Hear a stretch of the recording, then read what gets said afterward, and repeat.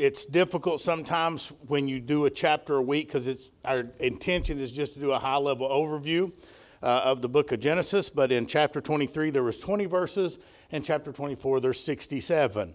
So I'm going to try to talk really fast and get through it. But in verses 1 down through verse number 9 is where Abraham has his servant swear an oath. So before we get into that, you can see here in the notes, we're going to be talking about typology. And some people are not real familiar with what that is. So typology is a special kind of symbolism. A symbol is one thing which represents something else. That's what we call symbolism. We can define a type as a prophetic symbol because all types are representations of something that is coming in the future. More specifically, in Scripture, when we talk about a type, it's a person or a thing in the Old Testament which foreshadows a person or a thing in the New Testament. So why is that important? Well, because there is a lot of typology in chapter number 24. So as we read through this, Abraham here is seen as typology, as a type of God the Father. Isaac is seen as Jesus Christ, the Son of God. The servant is seen as a type of the Holy Spirit. And Rebekah is a type of the church or the bride of Christ. So as we go through that, just understand that that's kind of what it is, the story is representing. And that was through God's divine purpose that this was done that way. Some of you have probably heard messages preached on this chapter, and the preacher probably talked about the typology, about Rebekah specifically is where most of it comes from, about how that Rebekah is the bride and Isaac typifies Jesus Christ. But that's where we are here in chapter number 24. Now I'm going to read verses 1 down through verse number 9. And Abraham was old and well stricken in age, and the Lord had blessed Abraham in all things.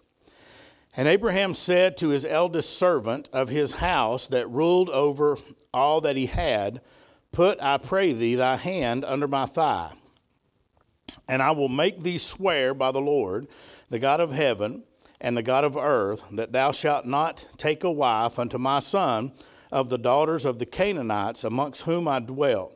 But thou shalt go unto my country and to my kindred, and shalt take a wife unto my son Isaac. And the servant said unto him, Peradventure, the woman will not be willing to follow me unto this land. Must I needs bring thy son again unto the land whence thou camest? So that can be a little confusing. What he's saying is, should I not take Isaac with me to the place that you came from?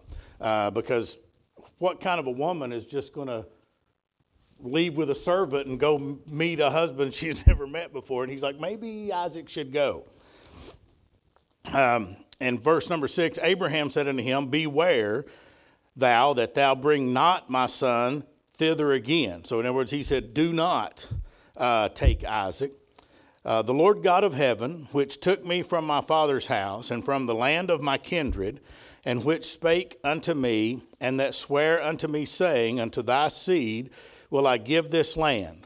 He shall send his angel before thee, and thou shalt take a wife unto my son from thence.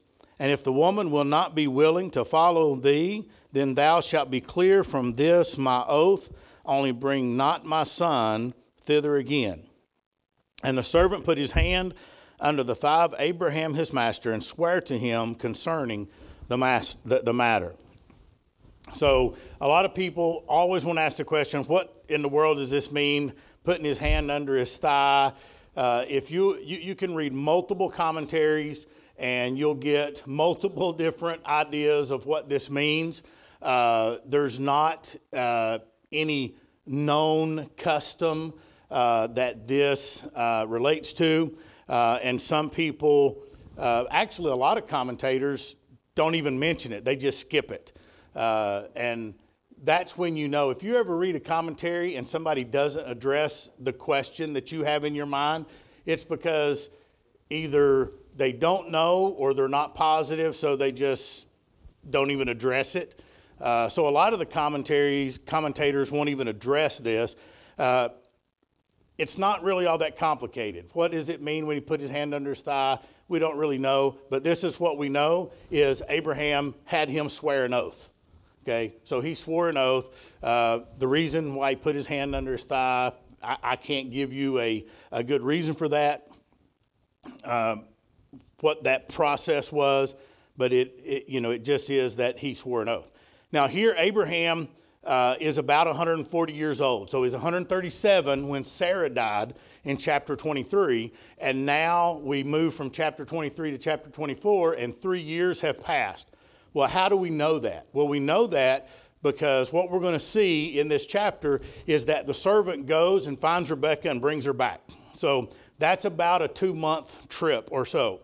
And then when we jump forward into Genesis chapter 25, when Isaac marries Rebekah, it tells us that he was 40 years old.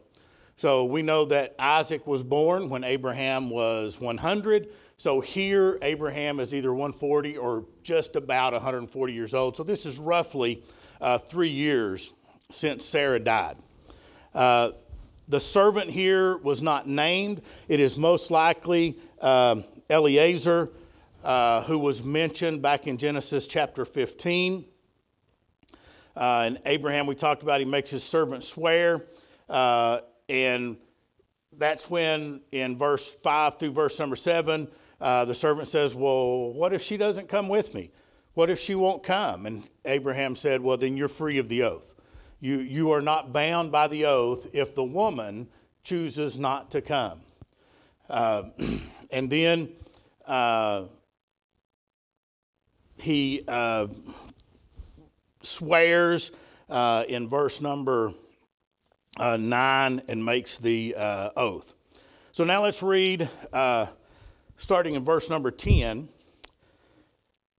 And the servant took 10 camels of the camels of his master and departed, for all the goods of his master were in his hand. And he arose and went to Mesopotamia unto the city of Nahor. Now, Nahor was Abraham's brother. So when he went to the city of Nahor, what he's going to is he's going to a city that is named after Nahor. Okay, so,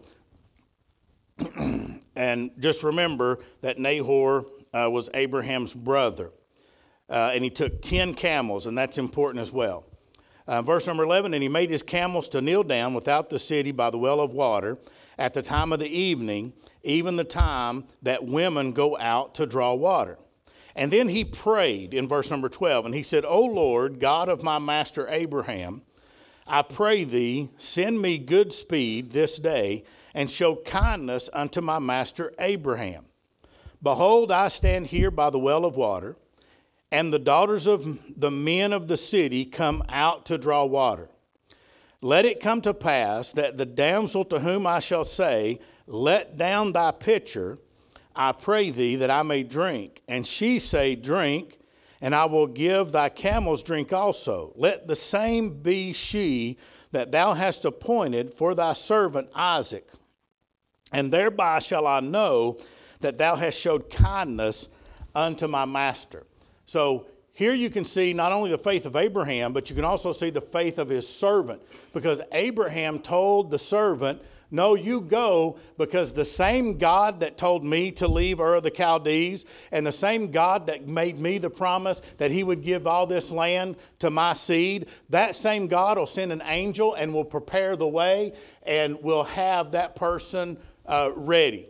So here, the Holy Spirit of God and the angel of God has prepared this woman's heart. And so then the servant says to God, let me know who it is, because I'll ask her to drink and she'll say, here, take a drink, and I'll give your camels drink also. So I will say that it's not, I don't want this example to be something where we can always put God to the test, okay? That's not really what it's talking about here. I will give you an example of times that I have prayed something similar, okay? There's been times at work when a position opened up and it would have been a promotion for me, and I wanted that position. I wanted that job. But what I would do is I would not pray, God, give me that job. I would say, Lord, if it's your will, if this is something that you would have me to do, you open up the door and let me get that promotion. And if not, then I'll know that it's not your will. Because if it's God's will that I get that promotion, I don't have to do good in the interview. That's just the way I look at it. They will give me the job, and they won't even know why they gave me the job. Because if it's, and that doesn't mean I can go in there and purposely mess up, right? But that's just how I look at it. So when I don't get the promotion, and there's been several times that I didn't, first of all, I don't have to feel real bad about it. I don't have to be depressed. I just know that, well, it wasn't God's will. Because if it was God's will, he would have made it happen. So I don't have to worry about it. So that's where the servant is. The servant is taking this extremely seriously. This is his master's son that he is charged with going and finding a wife for. And he's praying to God for help because he says, I don't trust my own judgment. I need the hand of God. And that's the way we should be in our lives, right? However we pray that, we should say, I don't trust my own judgment. And you shouldn't trust yours either. Why? Because we're human. And we think we want things, and we think that would be the best for us. I mean, look back on your life. I can look back on my life, and I can see so many things that I wanted to happen, and so many things that I prayed that God would let it happen, that had it happened, it would have been the worst thing that could have ever happened to me. But in the moment, I thought it would be the best thing. So here, we should bathe everything in prayer, and we should go to God for his leading and for his hand. Now, this is one of my favorite parts of the story. Verse number 15. And it came to pass before he had done speaking. So he was before he even finished his prayer, because he was praying in faith, right? He wasn't praying to test God. Right? He wasn't praying to see if God would do it or what. He knew God would do it. Right? Abraham knew that God had a wife chosen for Isaac. And so did the servant. But the servant said, Lord, I need help to make sure I don't mess this up. And I actually bring the one back that is your will. So before he even got done speaking to God, and I don't think he was saying an audible prayer here, before he had done speaking, that behold, Rebekah came out, who was born of Bethuel, son of Milcah, the wife of Nahor, Abraham's brother, with her pitcher upon her shoulder. So when I see this, I don't see 6 women coming out. I don't see 3 women coming out. I see him standing by the well by himself, had all his 10 camels kneel, and he prayed to God and said, let the woman that I asked for a drink, she gives me a drink and says, I'll draw for thy camels also. And then before he finished speaking, one woman walked out, and it was Rebekah. Sometimes God answers our prayers quick, doesn't he? Sometimes he makes us wait a little while, right? Now, that doesn't mean that God always answers this quickly, but here, before he even finished talking to God, before he finished the prayer, she came out. Now, I will tell you this, the prayer that he prayed was no small matter, because a camel typically would drink around 5 gallons of water, and he had 10 camels. So for a woman to say, oh, let me voluntarily draw water for your 10 camels, you're talking about 50 gallons of water. Roughly. Unless they're really thirsty, it might be more. Right? But they just did this 30-day journey, and they've gotten here. And I'm sure the camels now are tired. They're thirsty. He didn't have any way to draw water. So here, before he could even finish the prayer, Rebekah walks out. Verse number 16, and the damsel was very fair to look upon, a virgin, neither had any man know her. And she went down to the well and filled her pitcher and came up. So here the servant is watching her. She fills up her pitcher, and then she comes up from the well with her pitcher. In verse number 17, and the servant ran to meet her and said, let me, I pray thee, drink a little water from thy pitcher. So here she's getting ready to head back home with her pitcher of water. And he ran over there and said, could I have a little drink? Just a little drink of your water. And listen to what she said. She said, drink, my Lord. And she hastened and let down the pitcher upon her hand. So she probably had it on her shoulder, on her head. And she let down the pitcher on her hand and gave him a drink. And when she had done giving him drink, she said, I will draw water for thy camels also until they have done drinking. Now put yourself in the servant's shoes. If you just prayed this prayer, and before you even finish the prayer, here this beautiful young girl walks out, and then you ask her for a drink, and then she gives you a drink and immediately says, well, let me draw water for your camels also. He probably had to resist the desire to shout and start running around in circles. I mean, can you imagine the feeling of joy in his heart? And I'm sure that he wanted to praise God, but he was able to keep his composure because he didn't want to mess this thing up, okay? Verse number 20. Oh, first of all, in verse number 19,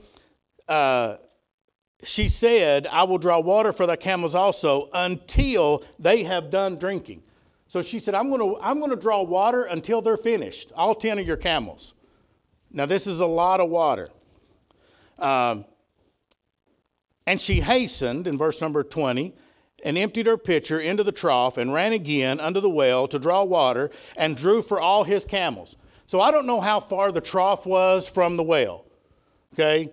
But it wasn't right beside of it. So she had to draw water. She had to go over to the trough and said she hastened. She hurried. She was in a hurry to do this. She wanted to get this done. And so this right here tells us of this woman's character and her work ethic and just the type of person that she was. That she was willing to do all this. Now, he didn't offer to pay her. He didn't even ask her to draw water for her camels. She volunteered and never expected. Maybe she thought, well, he might give me something. But what we're going to find out is that she wasn't a peasant. She wasn't a pauper. She wasn't somebody that was begging for handouts. Her family was fairly wealthy, and they did not. She did not do this hoping that she could get some money so she could pay the rent.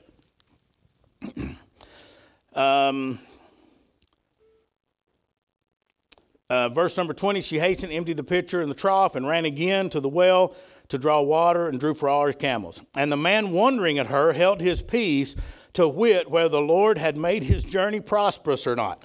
Now, this is an interesting verse to me, that the servant held his peace. So that's where I said he kept his composure, all right, because he didn't want to mess this up.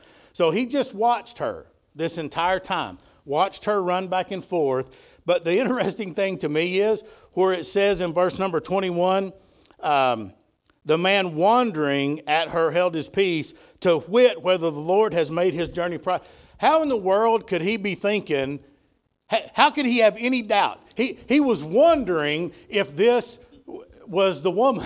I'm like, how could you wonder? How could there have been any doubt at this point when somebody was willing to do this? But you got to remember, there was more.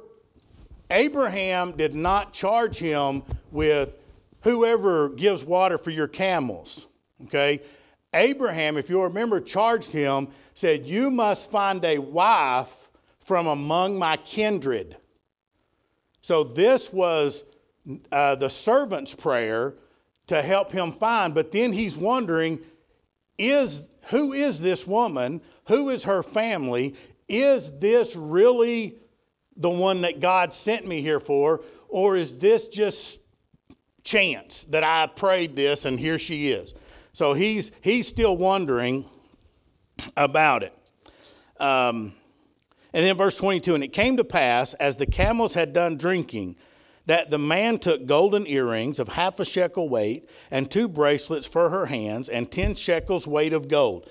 So he pulled out all this jewelry and everything else and gave it to her as payment for her hard work. Once again, he still doesn't know who this girl is, but he paid her and showed her basically how wealthy he was and how prosperous he was. And then he said, so here's the big test. He said, whose daughter art thou?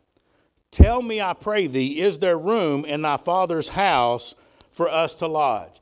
So then he asked the big question. And this is probably where the nerves and the queasiness was in his stomach, right? Whose daughter art thou? Who's your father? And is there room for us to come and dwell? Now remember, this wasn't just one man with 10 camels. Okay, he had a lot of, this was a whole horde of people.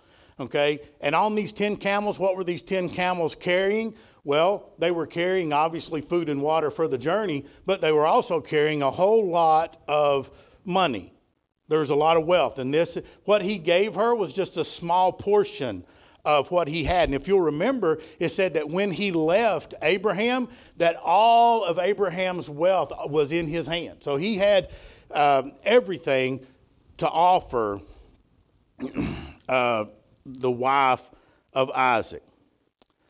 And then verse 24, she said unto him, I am the daughter of Bethuel, the son of Milcah, which she bare unto Nahor.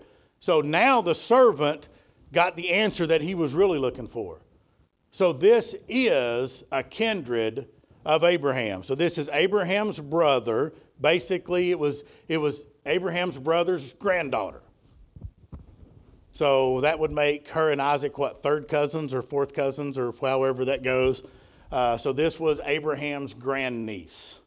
So now the servant at this point is 100% convinced, because what he prayed happened and what Abraham charged him to do happened. Now he really starts feeling the pressure. All right, so God has set this up. I don't want to mess this up. I've got to convince her to come with me to marry a man who she's never heard of and never met and never seen. I don't know about you. I had a hard enough time trying to find a wife, much less trying to find one to marry somebody she'd never met, never seen, right? And some of you are looking at me saying, yeah, you probably would have been more likely to find somebody that never met you or never saw you. All right. And she said, I am the daughter of Bethuel, the son of Milcah, which bare Nahor unto Nahor. And she said, moreover unto him, we have both straw and provender enough and room to lodge in. And the man bowed down his head and worshiped the Lord. So at this point, he knew this is it. Now's where he praised God, because now is when he knew 100% that the hand of God was on this. Verse 27, and he said, blessed be the Lord God of my master Abraham, who hath not left destitute my master of his mercy and his truth. I being in the way, the Lord led me to the house of my master's brethren. So then Rebekah, all this happened, and then he immediately started praising God. And I don't know why she ran, okay? Or be honest with you, I don't know how he knew where she lived, because the Bible says she ran away. So maybe there was some other people there that took him home. But it says the damsel ran and told them of her mother's house these things. And Rebekah had a brother, and his name was Laban, and Laban ran out to meet the man at the well. Now, there's a couple of things. Rebekah's father was Bethuel. Her grandfather was Nahor. All right? So if Nahor was alive, he would have been the one that did the negotiations. He is not mentioned anywhere in here. So he would have been the patriarch, so everything would have went through him, even for his granddaughter. So then Bethuel, we are pretty confident that he also has passed away, because it says that she went to her mother's house and her brother came out and met the man. So the brother was the one that now we're going to see. There's two brothers that end up doing the negotiations for the marriage. Okay, which tells us that Nahor most likely has passed away, and Bethuel, her father, is most likely passed away. So that's where it fell to her eldest brother, Laban. And it came to pass, when he saw the earring and the bracelets upon his sister's hand, and when he heard the words of Rebekah his sister, saying, Thus spake the man unto me, that he came unto the man, and behold, he stood by the camels at the well. All right, so I got ahead of myself. That's how he knew where to go, because she ran away, and then Laban went out to the well to get him. And he said, Come in, thou blessed of the Lord. Wherefore standest thou without? For I have prepared the house and the room for the camels. And the man came into the house, and he ungirded his camels, and gave straw and provender for the camels, and water to wash his feet, and the men's feet that were with him. And there was set meat before him to eat. But he said, I will not eat until I have told mine errand. And he said, Speak on. So basically what happened here is Laban told the servants, prepare everything. He went out to the well and brought the man home. Everything was ready. They had a big meal prepared, and they were going to sit down and eat. And the servant said, this is way too important. I can't sit down and eat until I tell you all why I'm here. I got to tell you the purpose before I go any further. And that's when he goes through, and I'm not going to read the scripture for sake of time, but basically he goes through and tells everything. He said, my master's name is Abraham, and this is what he charged me, and this is what he told me, and this is what I prayed. And then Rebekah came out, and this is what she did. And so he tells the entire story of everything that happened up until that point.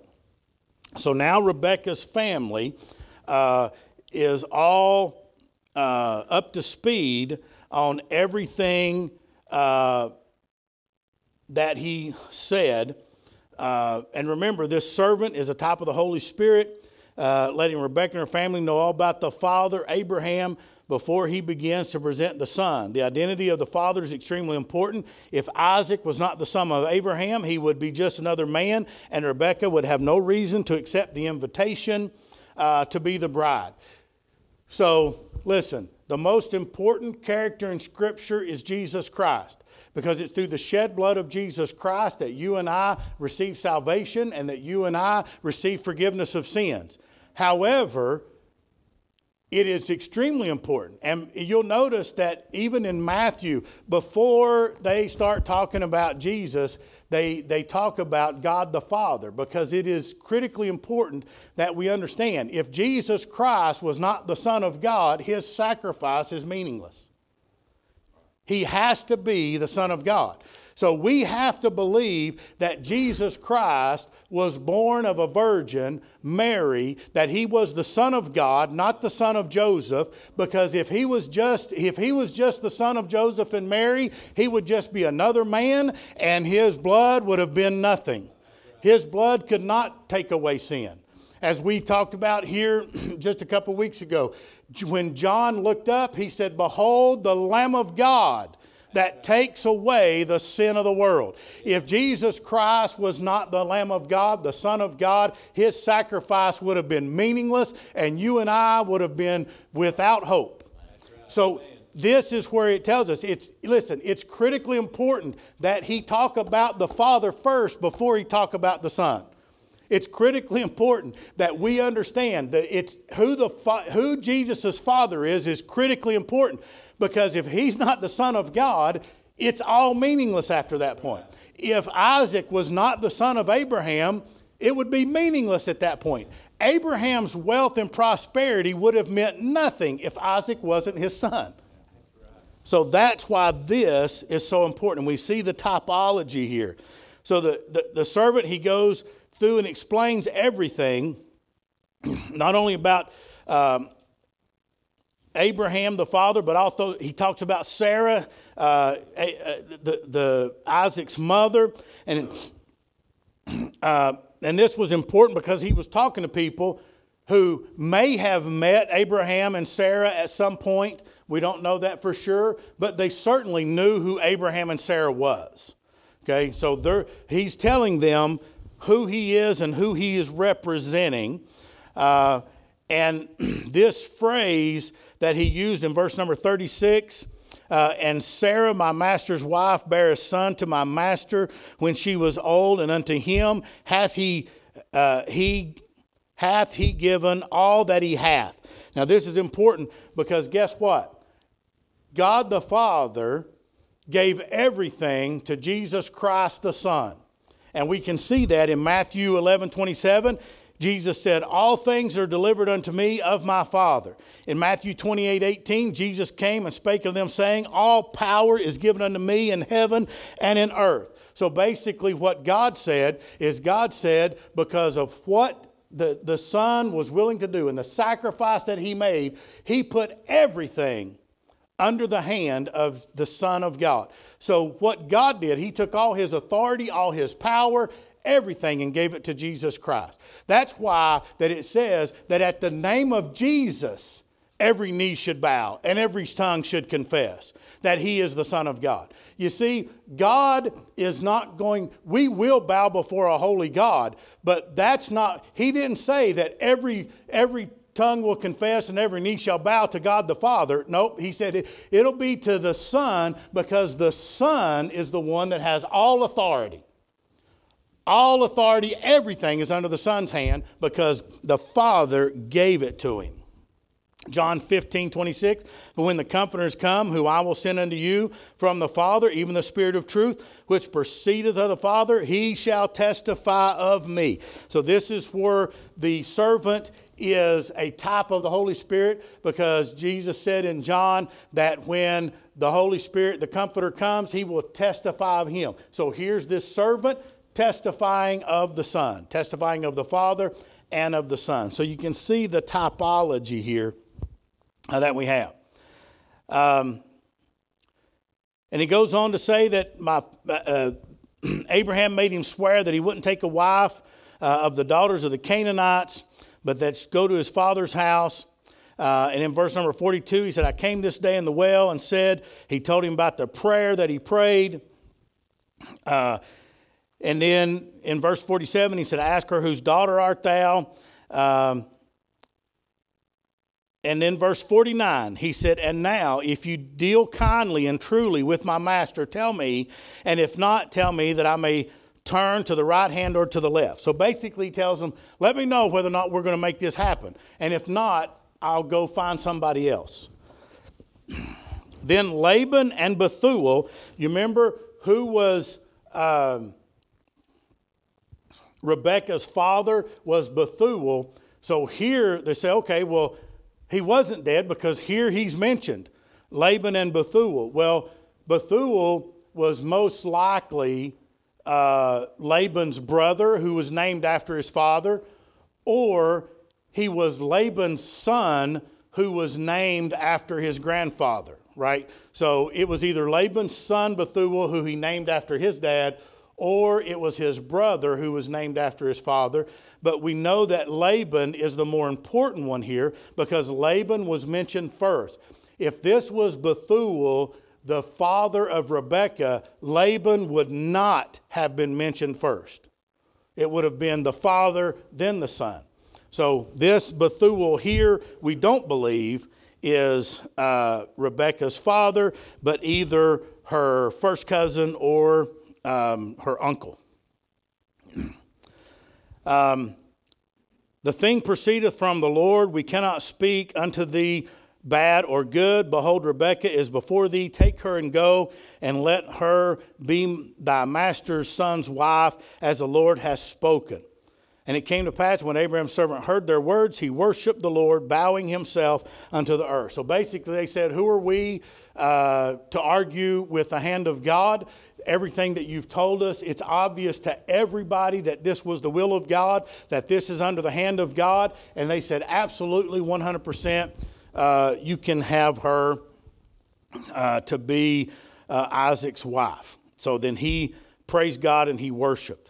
Verse 53, and the servant brought forth jewels of silver and jewels of gold and raiment, and gave them to Rebekah. He gave also to her brother and to her mother precious things. This is, once again, we know that her father wasn't alive. We know that her grandfather wasn't alive, because if he was, the servant would have gave them gifts as well. But he only gave gifts unto her, to her brother, and to her mother. So those were the folks that were still alive.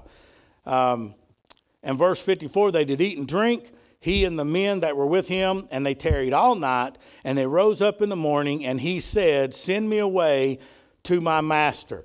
So now the servant gets up in the morning. They had this big, huge celebration, and he gets up in the morning, and he says, I'm ready to go. Listen, he's in a hurry. Wouldn't you be in a hurry? God has done a great thing. His master said, I want you to go find a specific person of my kindred, a bride for my son. He went and found her. He didn't want to wait another minute. It probably killed him to wait till the morning. Okay, but he got up early and he told him, he said, give me Rebekah and let's go. I got to get back to my master. I got to get her there. But listen to what they said. Verse 55. And her brother and her mother said, let the damsel abide with us a few days, at the least 10. After that, she shall go. So they said, well, let's not get in such a hurry. Don't just, the mother's like, don't just take my daughter. I want to spend some time with her. She probably knew, never going to see her again. Right? I don't know how old her mother was, but she's probably thinking it's a long trip, a long journey. Probably not going to see my daughter again. Let me spend at least 10 days with her. And the brother said, yeah, let us spend 10 days. Now, the servant didn't want to hear any of this. And he said unto them, hinder me not. He said, don't make me wait. Seeing that the Lord hath prospered my way, send me away that I may go to my master. So he's telling him, he said, don't do this to me. Can you imagine him hanging around and waiting 10 days? He would have lost his mind.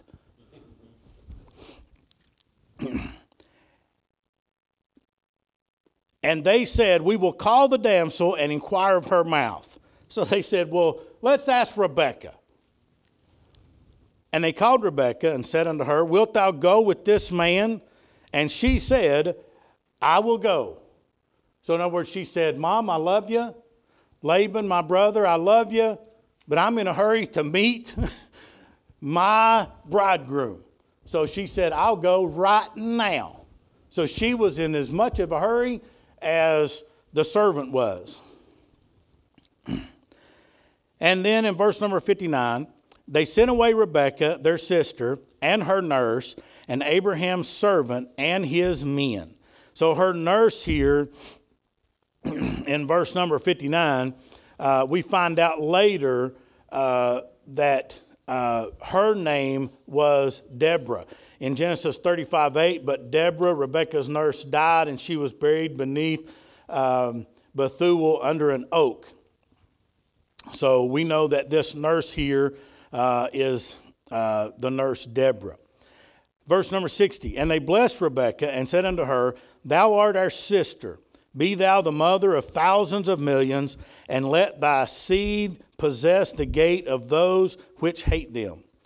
And Rebekah arose and her damsels, and they rode upon the camels and followed the man. And the servant took Rebekah and went his way. Now, this is kind of important here because you'll notice that Rebekah did not know where she was going. Rebekah did not know where Isaac was. Remember, Rebekah is a type of the church, and Isaac is a type of Jesus Christ. So you and I, we can't get to Jesus. Give me directions to get to Jesus. Anybody know? How are we going to get there? When I die, how am I going to find heaven? How do I know the way? How am I going to get there? You see, you and I don't have to worry about that. Because the Holy Spirit of God lives within us, and He guides us, and He directs us. He's the one that tells us. You see, it's God's responsibility to get us to the Son. It's not our responsibility to figure it out. Here, it wasn't Rebekah's. They didn't say, yep, you're going to be the wife of the one that God has chosen and blessed everything. Hope you find him. Figure out where he's at. Figure out how to get there. Nope. She just had to get on the camel and follow the servant because it was the servant's responsibility to deliver her to the master and to the master's son. So when we think about that, listen, when somebody dies, my aunt passed away here just a few weeks ago, and when her eyes closed in death, I believe, and I get it from the scriptures, from the Word of God, that Jesus Christ dispatched a band of angels and they carried her. And it tells us that the same thing happened with Lazarus, that he was carried by angels into Abraham's bosom. And I believe that we don't have to figure out where God is, where Jesus is. When we close our eyes in death, the angels will carry us into the presence of Almighty God and present us to the Son of God, our Savior and our Lord. You see, we don't have to figure that out. Aren't you glad we don't have to figure it out? Aren't you glad we don't have to figure out how we're going to pay for our sin, and we don't have to figure out how we're going to get there and how we're going to please God? Because, listen, every single one of us, when we get to heaven, God's going to look at us and He's going to say, well done, thou good and faithful servant. And I've had people say, well, I don't know if He'll say well done to me. I don't know if I can live good enough for Him to say well done. He's not saying well done because we lived a sinless life. He's not saying well done because we earned it or because we deserve it. He's saying well done because we accepted the shed blood of the Lord Jesus Christ and our sins were forgiven because we accepted the sacrifice that His Son paid, and that is well done. So listen, do we strive to be as good as we can? Absolutely. Do we strive to serve God the best we can? Absolutely. Do we resist temptation and stay away from sin? Absolutely. But that's not why God's going to say well done. He's going to say well done because we accepted the sacrifice that Jesus Christ made. Now, got to jump down. And Isaac came, verse 62, from the way of the well. And Isaac went out. So basically what happened is Isaac saw the camels and he didn't wait. He knew that his bride was coming. So he took off across the field. He didn't stand there and wait on the servant to bring the bride. He took off. And then Rebekah asked the servant, she said, who is this man that's coming across the field to meet us? And the servant said, that is my master's son. And Rebekah immediately jumped off the camel and put a veil on because it would have been inappropriate for her to remain seated and to be uncovered in the presence of her bridegroom. So she immediately got off, and that's where they met. And then what the Bible tells us, we're running out of time, but it says that Isaac took her and he immediately loved her, and he took her to his mother's tent. So at the time, the husband would have their tent and the wife would have their own tent, her own space. So Sarah's tent was still there, but Isaac took her into his mother's tent. And the Bible says that Isaac was comforted with the presence of Rebekah. He was comforted with the law. He was still feeling the loss of his mother. And another important thing, when he took her into his mother's tent, That is really important because that meant that she was recognized as a part of the family, and all things were given to her because all things were given to him, and everything that was his was also hers, and she was placed in the place of honor. So when you and I get to heaven, we have to understand, it's not going to be God and Jesus and then the angels and then us down here. No. The Bible says that we are joint heirs with Christ. That when we get to heaven, why in the world God would do it, I don't know. But he's going to elevate you and I to the same level as Jesus Christ because we're the bride of Christ. And just like Rebekah, all things were given to her because all things were given to Isaac. All things will be given to us because all things were given to Jesus, who we are the bride of Christ.